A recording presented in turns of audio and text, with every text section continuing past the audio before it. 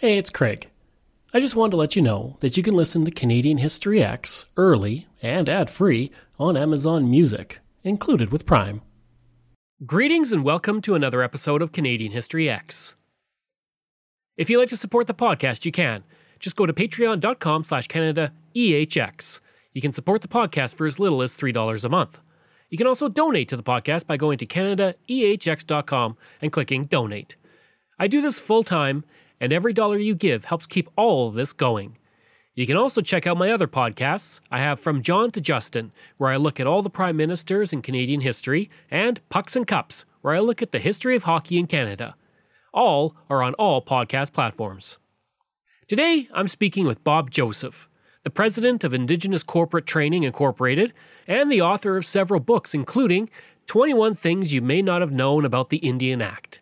We talk about that book, we talk about the Indian Act, and we talk about reconciliation in the 21st century. So let's get right to it. I guess the first question, now the book was kind of inspired by an article that went a bit viral, but what inspired you to kind of put together this 21 things that people need to know essentially about the Indian Act? So I do these Indigenous awareness programs. I've been doing them since 1994, largely for corporations and governments, all levels, federal, provincial, local. And we spend, in the awareness course, we spend most of our time talking about the Indian Act. And it aids really in communications, whenever you look at intercultural communications, whenever two cultures come together, if they have the same information sets in their head, then the conversation can be pretty smooth. But if they're coming to the same conversation, but you have a different sense of history and I have a different sense of history, and you do a lot of this work in your podcast, that just leaves room for all kinds of miscommunication and misunderstanding. And so part of bringing people to the same data sets is just understanding the Indian Act. And what I realized very early on was people just had no knowledge, like your experience has been with, certain aspects of Canadian history. This was one of them. And we actually do a little exercise at the start of all of our sessions, when we're face to face, and I got a room full of people in front of me. I'll say, okay, I need you to think of a date in history that's specific to Indigenous peoples, and come up with just a really short sentence to describe it. And then depending on how much time we have, I may just flip chart their responses. But if I have a lot of time, I'll actually get everybody to line up. Now I want you to line up chronologically, create a timeline in the room, and then each one of you will share your sentence of history. And what we find is there's lots of early dates, the Royal Proclamation, the War of 1812, Christopher Columbus, and lots of recent dates, Oka, Ipperwash, those kinds of things. But there was always this gap in the middle of the timeline, and it averages about a 70-year gap every time we do this exercise. And the 70-year gap is just take the last date on the early history and the earliest date on the recent history, and whatever that gap is, that's where we get that number. But what we found was just a lot of people just didn't have a lot of knowledge, and so we spent a lot of time plunking in residential schools and banning of potlatches and refusing to let people wear regalia in public, and all of that was just Indian Act history. And we just spent in a 3-hour session, we'd spend an hour and a half just doing that. And so as I was learning to be a blogger, though, I just finished reading a how to be a blogger blog post that said people like lists if you're looking for content, and so you should write a list of something. And so I thought, well, what's my list? And I thought, what about the Indian Act? And I just quickly cranked down 21 things that they're just top of mind, just sort of flowed out, and that I could recall people in the workshops, how it would impact them. And so I quickly typed it out. And 21 things published. And in the first month, 55,000 people from Facebook came to the website. And then there was LinkedIn and Twitter, and we had a newsletter subscriber list of 6,000 people in those days. And so, yeah, it was just it was like a huge hit. And I thought, this has really hit a nerve. I wonder if, books would be a way to get this out there. And so I approached some book people who were, they were ex-publishers, if that makes sense. So they used to work for a big publishing house and have, design covers and do that kind of stuff. And I approached those folks and I said, hey, I've got this idea for a book. What do you think? And they said, this is incredible. Most of the authors that we help get their books published have an idea for a story they want to tell, but they don't know if it'll actually sell or people will be interested.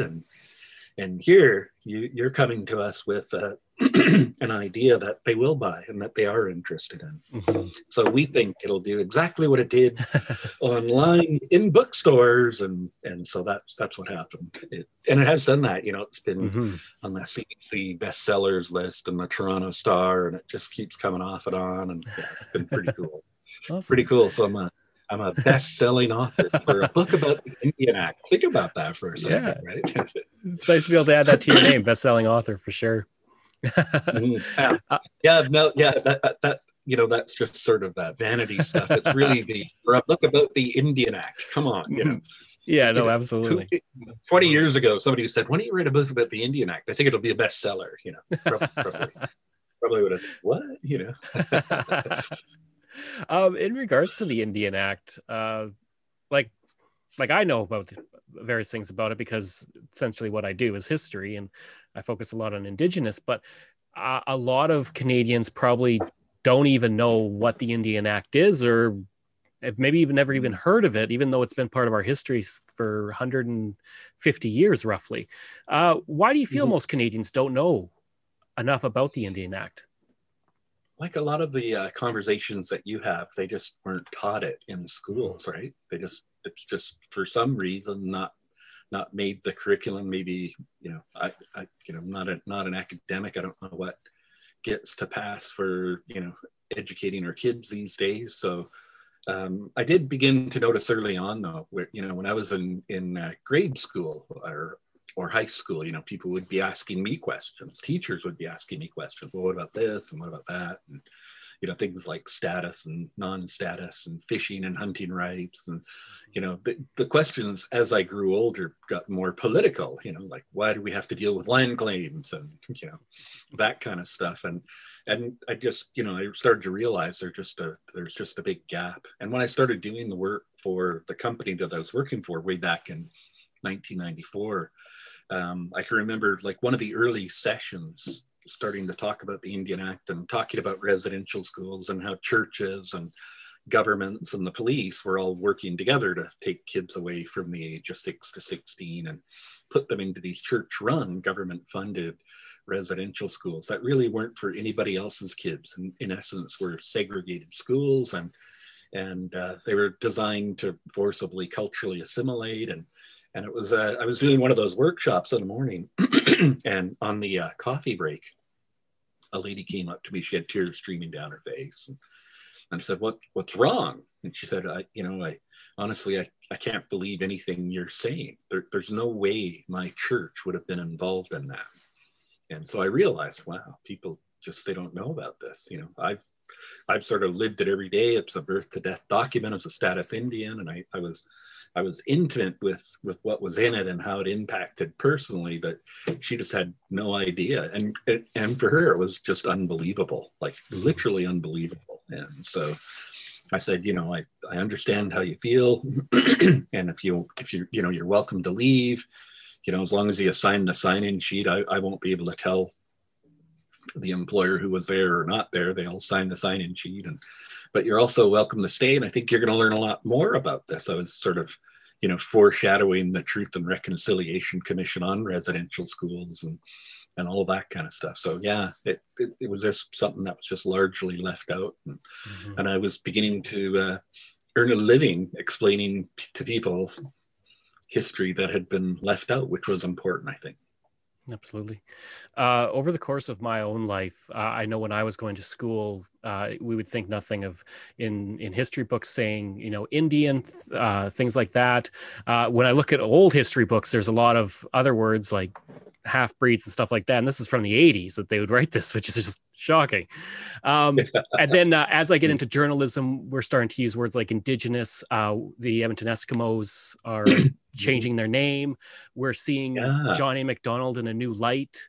So do you feel like truth and reconciliation is going far enough at this point? Like, what more do you feel that we should be doing to kind of deal with these things that happened in the past that were terrible things that it was like you said, churches, our leaders, even just our ancestors, especially like mine coming from England, did as they came over?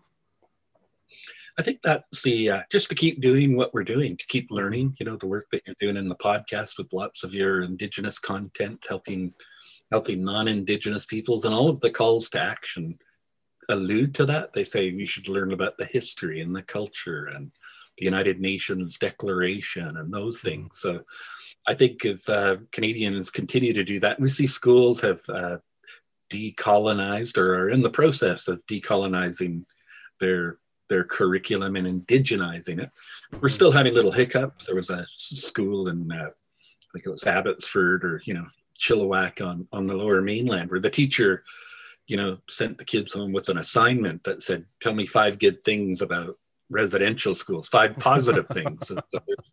So there's still a little bit of denial out there. And I think, just as people learn that history and reconcile it, that's what reconciliation is all about. This is who we were in the past. It's not who we are right now. And we certainly won't be that way in the future. But, so I'm always telling people, just we've got to acknowledge and remember the past, live in the now, but really set our communities up for.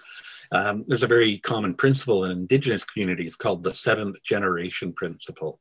Our kids still should be here doing, what they think is important and feel safe, and so that's where we try to put the focus on in terms of reconciliation. There's 94 calls to action, and if people go and find the truth and reconciliation calls to action, just Google that and see, take a look at all of the different calls and find the one that's applicable to you and where you work, because there's one for everybody.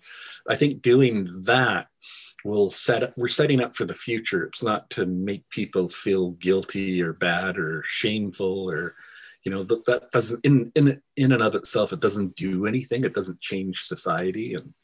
But to really learn about it and say, okay, we acknowledge, and we have Prime Minister Stephen Harper, a conservative prime minister in the House of Commons, apologize to the Indian, Inuit, and Métis peoples, and so we've done a lot of great work, and I think it's important work when we look at it in the context of, say, other conflicts in the world that have not really gone through a process like this. I thinking about Palestine and Israel, and the relationship that they've had for 2,000 years, like 2 millennia, where nothing like this has been there to help bring people together after conflict. I think of the, Black Lives Matters. If you start to, in accounting, there's that expression, follow the trail of money, right? People say, follow the trail of money.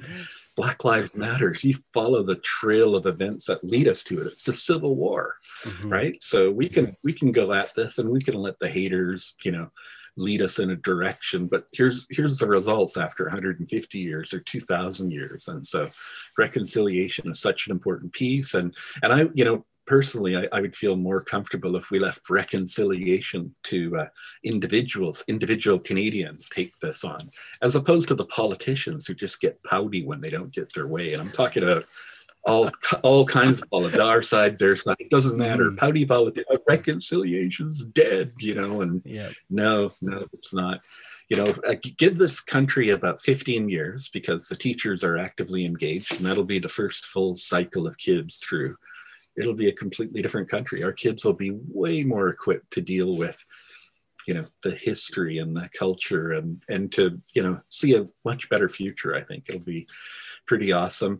And like you were saying, we are going to go through some changes. Indian, a very homogenous term. The Indian Act talks about Indians, but when you look at Indigenous peoples and what that means, there's over 600 different communities across the country, and 11 major language families broken up into over 50 different dialects that are as different as Spanish is to Japanese. So you've got this homogenizing document, the Indian Act, talking about Indians who are just such a culturally diverse group of people. So people will ask me questions, Bob, just tell me what they want, tell me what Indians want. And, if I knew what they want, I could maybe make some changes and help out and get involved in the cause. And I would say, well, first of all, tell me who they is. Which group are you talking about? Because it would be like, it'd be like going to a German person and saying, what do Europeans want? Yeah. It's that same dynamic. You're gonna, the Germans will say one thing and the Russians will say another, and you know what I mean. Like, absolutely, they'll be supportive, they'll be against, they won't care. All of those are acceptable ideas. But the Indian Act is really homogenizing. Now, having said that, just on the terminology part of your question, some people are totally proud to still be Indians. Hey, man, I'm an Indian. That's what I am. Call me that. Yeah. So if you're having a personal relationship and somebody says, yeah, I'm such and such an Indian, well, nice to meet you. I have personal hangups with saying Indian, but they don't. And if they did, they would change it. And so if they want me to call them that, that's what I'll call them. And that's my advice to people. Just go with what they're calling themselves. And if they're using that term, then you should use it. You might have, let's say we're at a conference, there's no pandemic, you and I are out shaking hands, kissing babies at some conference in some big city in Alberta, and somebody comes up and says, hey, I'm Bob and I'm such and such an Indian. And then like 2 seconds later, another person comes up and says, hey, I'm Sheila and I'm such and such a First Nation. Okay, so which term do you go with? What do I do in that situation? Like, it really is a no-win situation. You're going to somebody using a term. And in that situation, I would say, well, in that situation, I would say, wow, it's so good to see so many communities represented here, or so many nations represented here, depending on the effect of my communication. So some Indigenous peoples are comfortable being called Indians, and others are deeply offended and want to be called First Nations, or some of them drop the first and just be called nations, and some of them drop the S and just want to be a First Nation. And actually, when I do my training workshops, I'll say, if you ever want to know, if you're going to go meet with somebody, the Blackfoot or the Cree or the Lubicon or whoever that is, just call the band office, star 67, so they can't see your phone number, and call the band office after hours and listen to the recorded message, right? You've reached the Penticton Indian Band office. You've reached the Soyuz Indian Band office. You've reached West Bank First Nation office, and they'll be telling you the term that they prefer, which is interesting because those three groups that I just mentioned belong to the same political organization called the Okanagan Nation Alliance. And so they're following the rule I'm sharing with you, which is go with what they're calling themselves, and you won't get into any trouble, and just have some, communities, a nice generic wiggle room word where you can just use that instead of having are they Indigenous or Indian or, any of that kind of stuff. So that's how we try to help people. Some of the terminology, like you say, has aged well, and others, getting a little bit right as the years go on. I was watching a James Bond film last night, and it's like Diamonds Are Forever or something like that. And one of the things that he does is he actually slaps a woman in the face for not listening to him. And I'm like, whoa, this one didn't age well at all. I'm surprised they even let us play that today, but, just so that's, those are some key terms. Indigenous peoples, a blanket term that you could use to describe all of the peoples in Canada, the Métis and the Indian and the Inuit, as Aboriginal peoples is our actual constitutionally correct terminology, two words together, S on the end. Indigenous peoples is like an international term, comes from the United Nations, and the United Nations Declaration is a declaration that is designed to help the over 350 million Indigenous peoples around the globe in Latin America or Canada or any of the other continents where there certainly are Indigenous peoples. We've kind of moved to Indigenous peoples when we're talking politically, but if there's a court case about a pipeline, then the terminology becomes Aboriginal peoples, because that's how they will fight the legal battle, around whether we've consulted adequately and meaningfully or not. So there you go, just a few little tidbits. Terminology. A lot of terms to remember. And I think for me, it's in journalism, they really pushed on us Indigenous. And so that's why in the podcast, I usually always say Indigenous. Unless I'm talking about a specific nation, like you said, Blackfoot or Cree or something like that. Yeah. It's funny, thinking about when we made the shift, it was the 2016 election. If you go back, everybody, you can YouTube the victory speech from the 2016 election. About 15 minutes in, you've got this new Prime Minister, Justin Trudeau, saying, I want to strengthen the nation-to-nation relationship with Indigenous peoples. And as soon as he said that, I looked at my wife, who's a lawyer by background, and I said, wow, somebody at the Department of Justice just cracked a brick, because, man, I mean, that's such a big departure from Aboriginal peoples versus Indigenous peoples.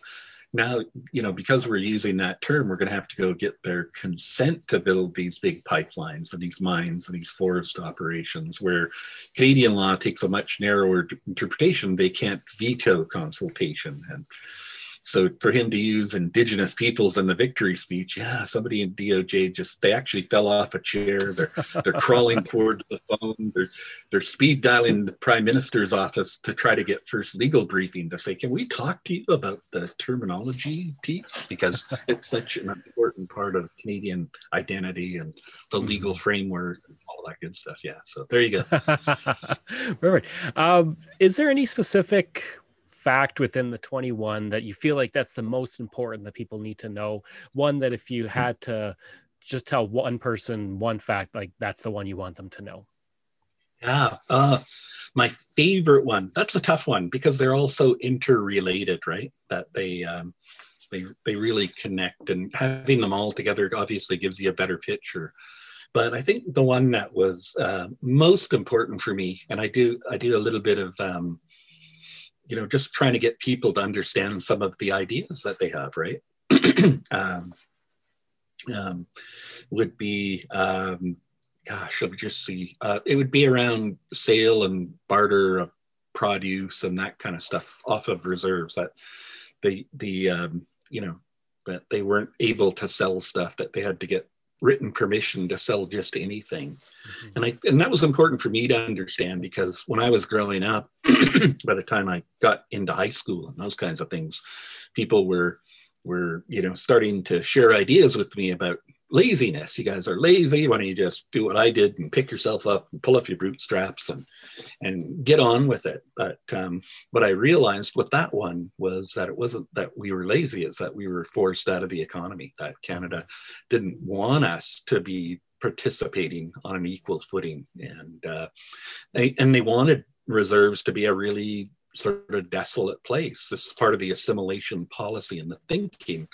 If we allow them to build a casino, and if we allow them to build a hotel and restaurants and golf courses and residential real estate and all that kind of stuff, if we allow them to do that, then they're not going to want to assimilate. And so understanding that little piece, I think, probably has the largest impact in terms of our work with, non-Indigenous peoples, trying to understand, and they can go, I always thought they were just lazy. But, looking back at it, you can see why they've not fared as well as other people in the economy.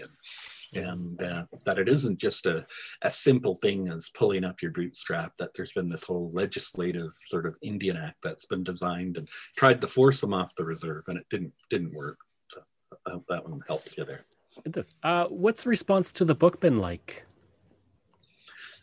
Really good. I just did a thing with the West Vancouver Public Library, and then a follow-up one with the Whistler, Pemberton Library, just to talk about 21 things. And they had, like we're doing a Zoom session, and they've sold out. They're not even selling them, but they're just offering it as a service for their readers and their patrons, and 500 registrations for each one of those. And people wondering if there'll be more. And yeah, so and that's been pretty indicative of the book. It just keeps tracking along, and I really hope that it contributes to Canadians saying, okay, enough's enough. We got to get rid of this thing and let's move to a better place. And so still, you know, in the grand scheme of communication, still in the awareness building phase, and then we'll start to look for ideas and action plans. And yeah, so, and people are, when we're doing, we do, you know, webinars like that all the time. People are saying, what can we do? I'll say, you know, talk to your members of parliament, tell them to keep this on the agenda. Why do we still have an Indian Act? You know, what's happening with governance, and keep pushing for the declaration, all those kinds of things. That's our, you know, those are our calls to action, and to learn about it for themselves. That's really going to be the most helpful piece right now. And kind of in relation to that, what do you hope people get from reading that book? And especially people who aren't familiar with it. Someone say that's walking through the library or the bookstore and sees it and goes, oh, okay, I'm going to pick this up. I'm going to read it, coming in completely blind to the Indian Act. Yeah, well, I hope that they're able to look at it, you know, pragmatically and not feel guilty or shame or anything, because largely they haven't had anything to do with it. You know, I'm, you know, talking to you from my office here today. And when we first met our landlord, he said, what do you do for a living? He's trying to figure out if I can pay the rent, I'm sure. But, you know, I said, well, I have a training business, I write books, and, you know, and he said, well, really, what do you write? And so I had a copy right near me, and I said, here, have a read. And he went away, and he came back, and he said, oh gosh, I read your book. Oh, he said, I just, you know, I mean, it just made me so angry. You know, he just got worked right up. And I said, you want to read the next book in the piece? It's called, you know, Indigenous Relations, What You Can Do About it. He said, no, it's just too disturbing. It's too much. And you know, so there's, you know, that would be a rarity in that reaction. If you go into our social media, you know, at WeWap or Facebook or LinkedIn, people are like, I got a copy, and I bought 3 copies and shared them with my family. And, you know, so that's pretty cool reaction that people are just talking about it. And, you know, in Ontario, when reconciliation first came on, Ontario said, we're not going to fund reconciliation education. And so the teachers right away, you know, latched onto the book and did we're going to do a whole month of 21 thing Twitter chats, and we're going to share ideas and get to understand it. And we're also going to implement, you know, whether or not we get funding or not. So that was, you know, that was pretty good for the soul to hear that the teachers felt strongly enough about it that they would pick up the torch and run with it, even though politically it wasn't going to get funded by that province. So I think, you know, there's just been great reaction that way. And it's just every day, you know, something new, somebody talking about how much it's impacted them, and you know, sharing copies. So it's been pretty neat. Been really neat. And like I say, it's a book about the Indian Act, you know, which, come on now, you know, yeah, I think I'll write a book about the Indian Act to become a best-selling author. You know? If I would have done that 2 years ago, right? Absolutely. Within the book, you touched on it a little bit in your answers, but you mentioned the Indigenous stepping out from the Indian Act, and that can be better not only for the various nations within Canada, but for Canadians in Canada itself. So can you elaborate a bit on what you mean with why it could be best for the entire country? For sure. So it'll be a good shift, because one of the things about the Indian Act, if we think about before Confederation, when we think about Indigenous peoples in Canada before Confederation, a lot of the comments that you would have read about them would have been very complimentary, you know, like from explorers. I mean, these are some of the most self-reliant, hardworking, you know, people that I've ever met. They're just so self-sufficient, self-reliant, and, you know, they're so organized. But then along comes this Indian Act and has created this total dependency relationship. So we fund, Indian affairs and the 600 bands, and we're always way behind on, education and clean drinking water and housing, adequate housing, and those kinds of things, right? And it just costs taxpayers so much money to keep this relationship going. Now, they can't just get rid of it, because way back in 1867, the federal government took on the fiduciary duty to look after Indians and lands reserved for Indians. So it's actually a trustee wardship relationship. And if we want to get rid of it, we have to do some kind of constitutional amendment or some kind of constitutional accord. And that would be a way. Hey, vote for me, and we'll take Section 9124 out of the British North America Act, and we'll tweak section. You know what? Indigenous issues aren't big enough to risk a breakup of the country right now. If we opened up the Constitution to debate amongst all the members in Confederation, some of them may not want to be here. Some close to us, and some, Quebec and others like that. So that is just not a really workable option. And the workable option is to then say, well, what about negotiation? Can we negotiate a new relationship with Indigenous peoples? And that is totally doable. And there's already self-government agreements out there where people can become self-governing. Because the Indian Act, remember, if you look at the 21 things, it'll say imposed an elected chief and council system. So the Blackfoot and the Cree were already self-governing before contact. And along comes the government and says, hey, Craig, the way you're doing this, it's wrong, it's backwards. You should elect a chief and council. And it was a direct attempt to overthrow the traditional leaders, and we only give them a 2-year cycle, right? Mm-hmm. So now they've only got 2 years to do anything, which is really tough. We struggle with 4-year terms in society at large, as it were, and they're getting 2 years. You're allowed a chief and council member for every 100 people. So if you've got 205 members, you get one chief and one council member. You're elected by your people, but you're accountable to Indian affairs.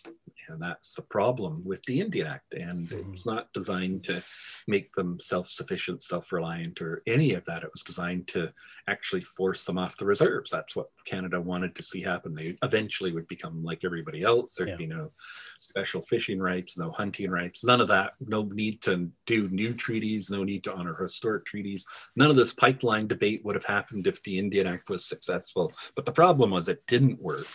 And now it's costing us money to maintain this historic relationship. So way back in 1995, the Vancouver Sun ran an article, Indian land claims could cost taxpayers $10 billion. And it was a great article, and I was off to do a session with some power line technicians, and I thought, oh man, it's going to be a tough day in the office. Here's the front page of the Vancouver Sun, and I better take this with me. We got there, and somebody said, hey, Bob, even if I thought this was a right thing to do, and I don't think it is. There's a debt, and the deficit, and the economy's in the tailspin, and today they throw the pandemic in. That would be the only change. And we just spent $400 billion on the pandemic. How do you expect us to pay you, right? And there'd be a lot of that vitriolic anger, pitchfork and shovel crowd. And so I said, it's a great question. We should talk about it. And I pulled out the article, and it said the province would transfer $5 billion in cash. No, the province would transfer $5 billion in lands in resources in accordance with its, constitutional powers. And the feds would transfer $5 billion in cash over this 20-year estimated negotiating period. And so I said, it's a lot of money. Can't imagine what it would look like one toonie stacked up on top of the other. And, I would be concerned. If I was a taxpayer, I would be concerned. But I am a taxpayer, just for the record. I would be concerned. But I said, the problem with this article for you taxpayers is it talks to you about the cost of change. And what it doesn't talk to you about is the cost of not changing. And I think you need that piece of the story, that piece of information, so you can make an informed decision. I really don't care what you want to do. It's up to you. I'm going to leave that power with you. But just know, if you don't want to do this treaty process, then here's what it's going to cost you. We continue with the Indian Act because Canada has the fiduciary duty. And that's $850 million to $1 billion a year in federal funding transfers to the 206 bands in BC. Let's just call it $1 billion. Let's just be conservative and realistic. $1 billion a year. If we don't, so that continues, right? That's something that continues because we got this legal obligation going all the way back to Confederation for something that didn't work.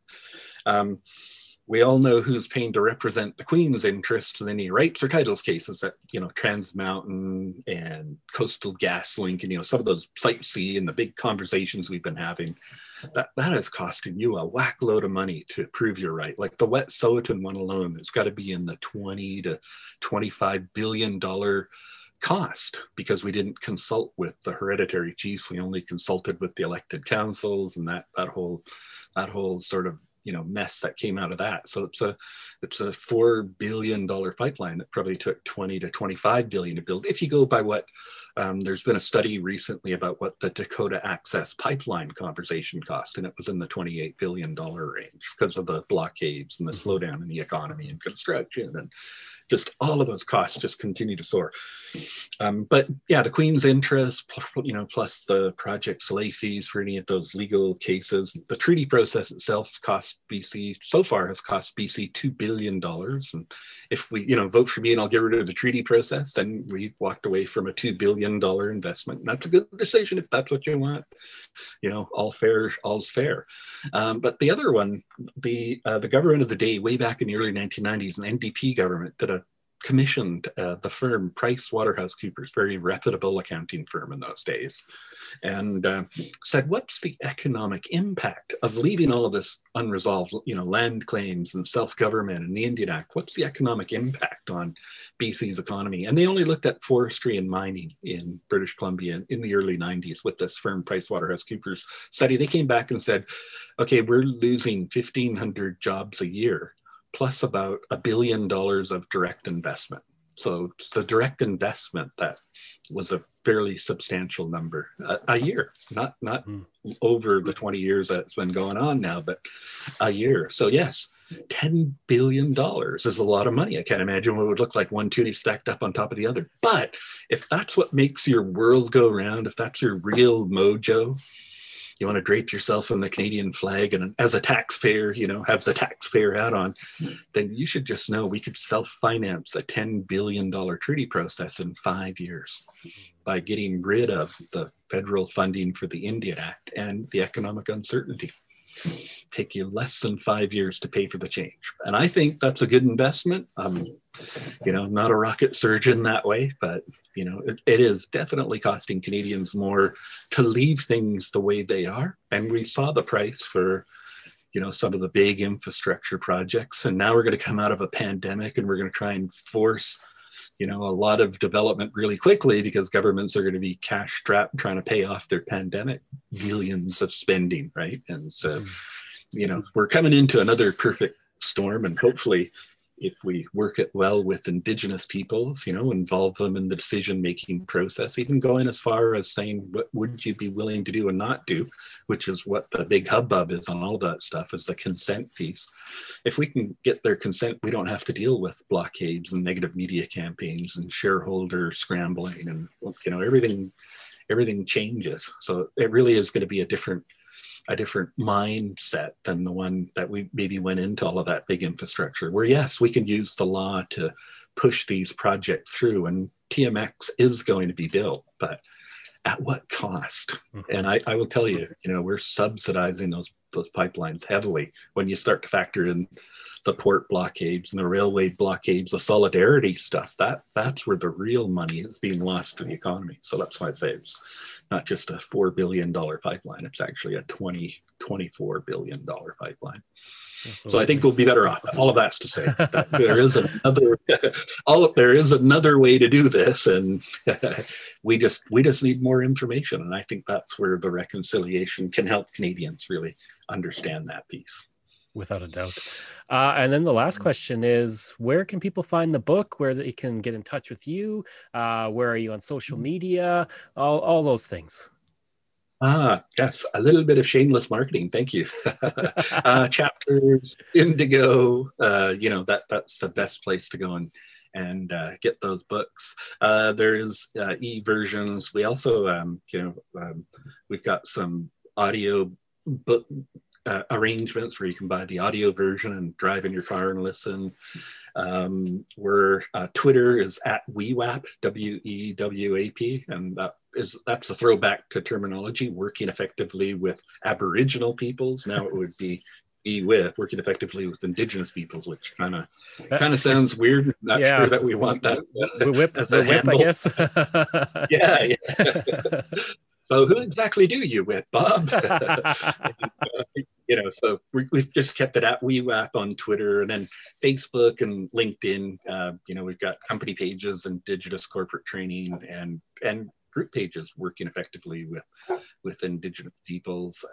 We also have a www.ictinc.ca is our website. We've got over 1,000 blog posts with videos and free ebooks on terminology and what to say and not say. And we are in lots of great conversations, how to do protocol and why to do protocol. And,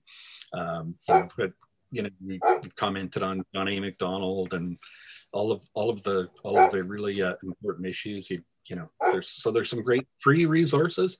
In the new year, we have a free Indigenous awareness course that people can take, but we've pulled it down for right now because we're about to change the URL of our website, which is actually a more complicated process, and complicated because we got like 1,000 people in our learning portal, and if we change the URL, they'll all get lost. And so we're trying to do that in a way that they don't all get lost trying to get back to the courses that they've either paid for or are taking for free.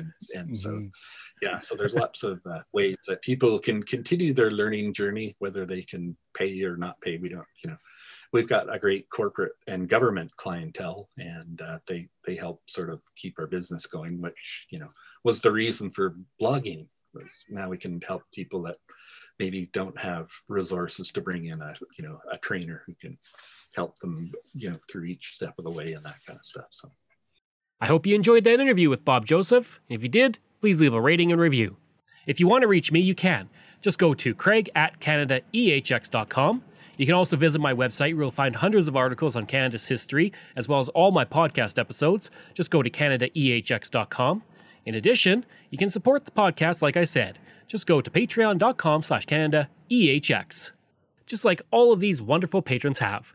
Phil Maynard, Pamela Elder, Shannon Marshall, Clinton Martinez, Dimitri Chauve, Aaron O'Hara Myers, Robert Dunseith, Todd Casey, Catherine Roy, Luke S., Vic Hedges, JP Bear, Jason Hall, Spencer M., and Iris Gray. You can find us on Facebook. Just go to facebook.com/CanadianHistoryX. You can find me on Twitter. My handle is Craig Baird, CraigBaird. And you can find me on Instagram. Just search for Bairdo37. Thanks. We'll see you again next time.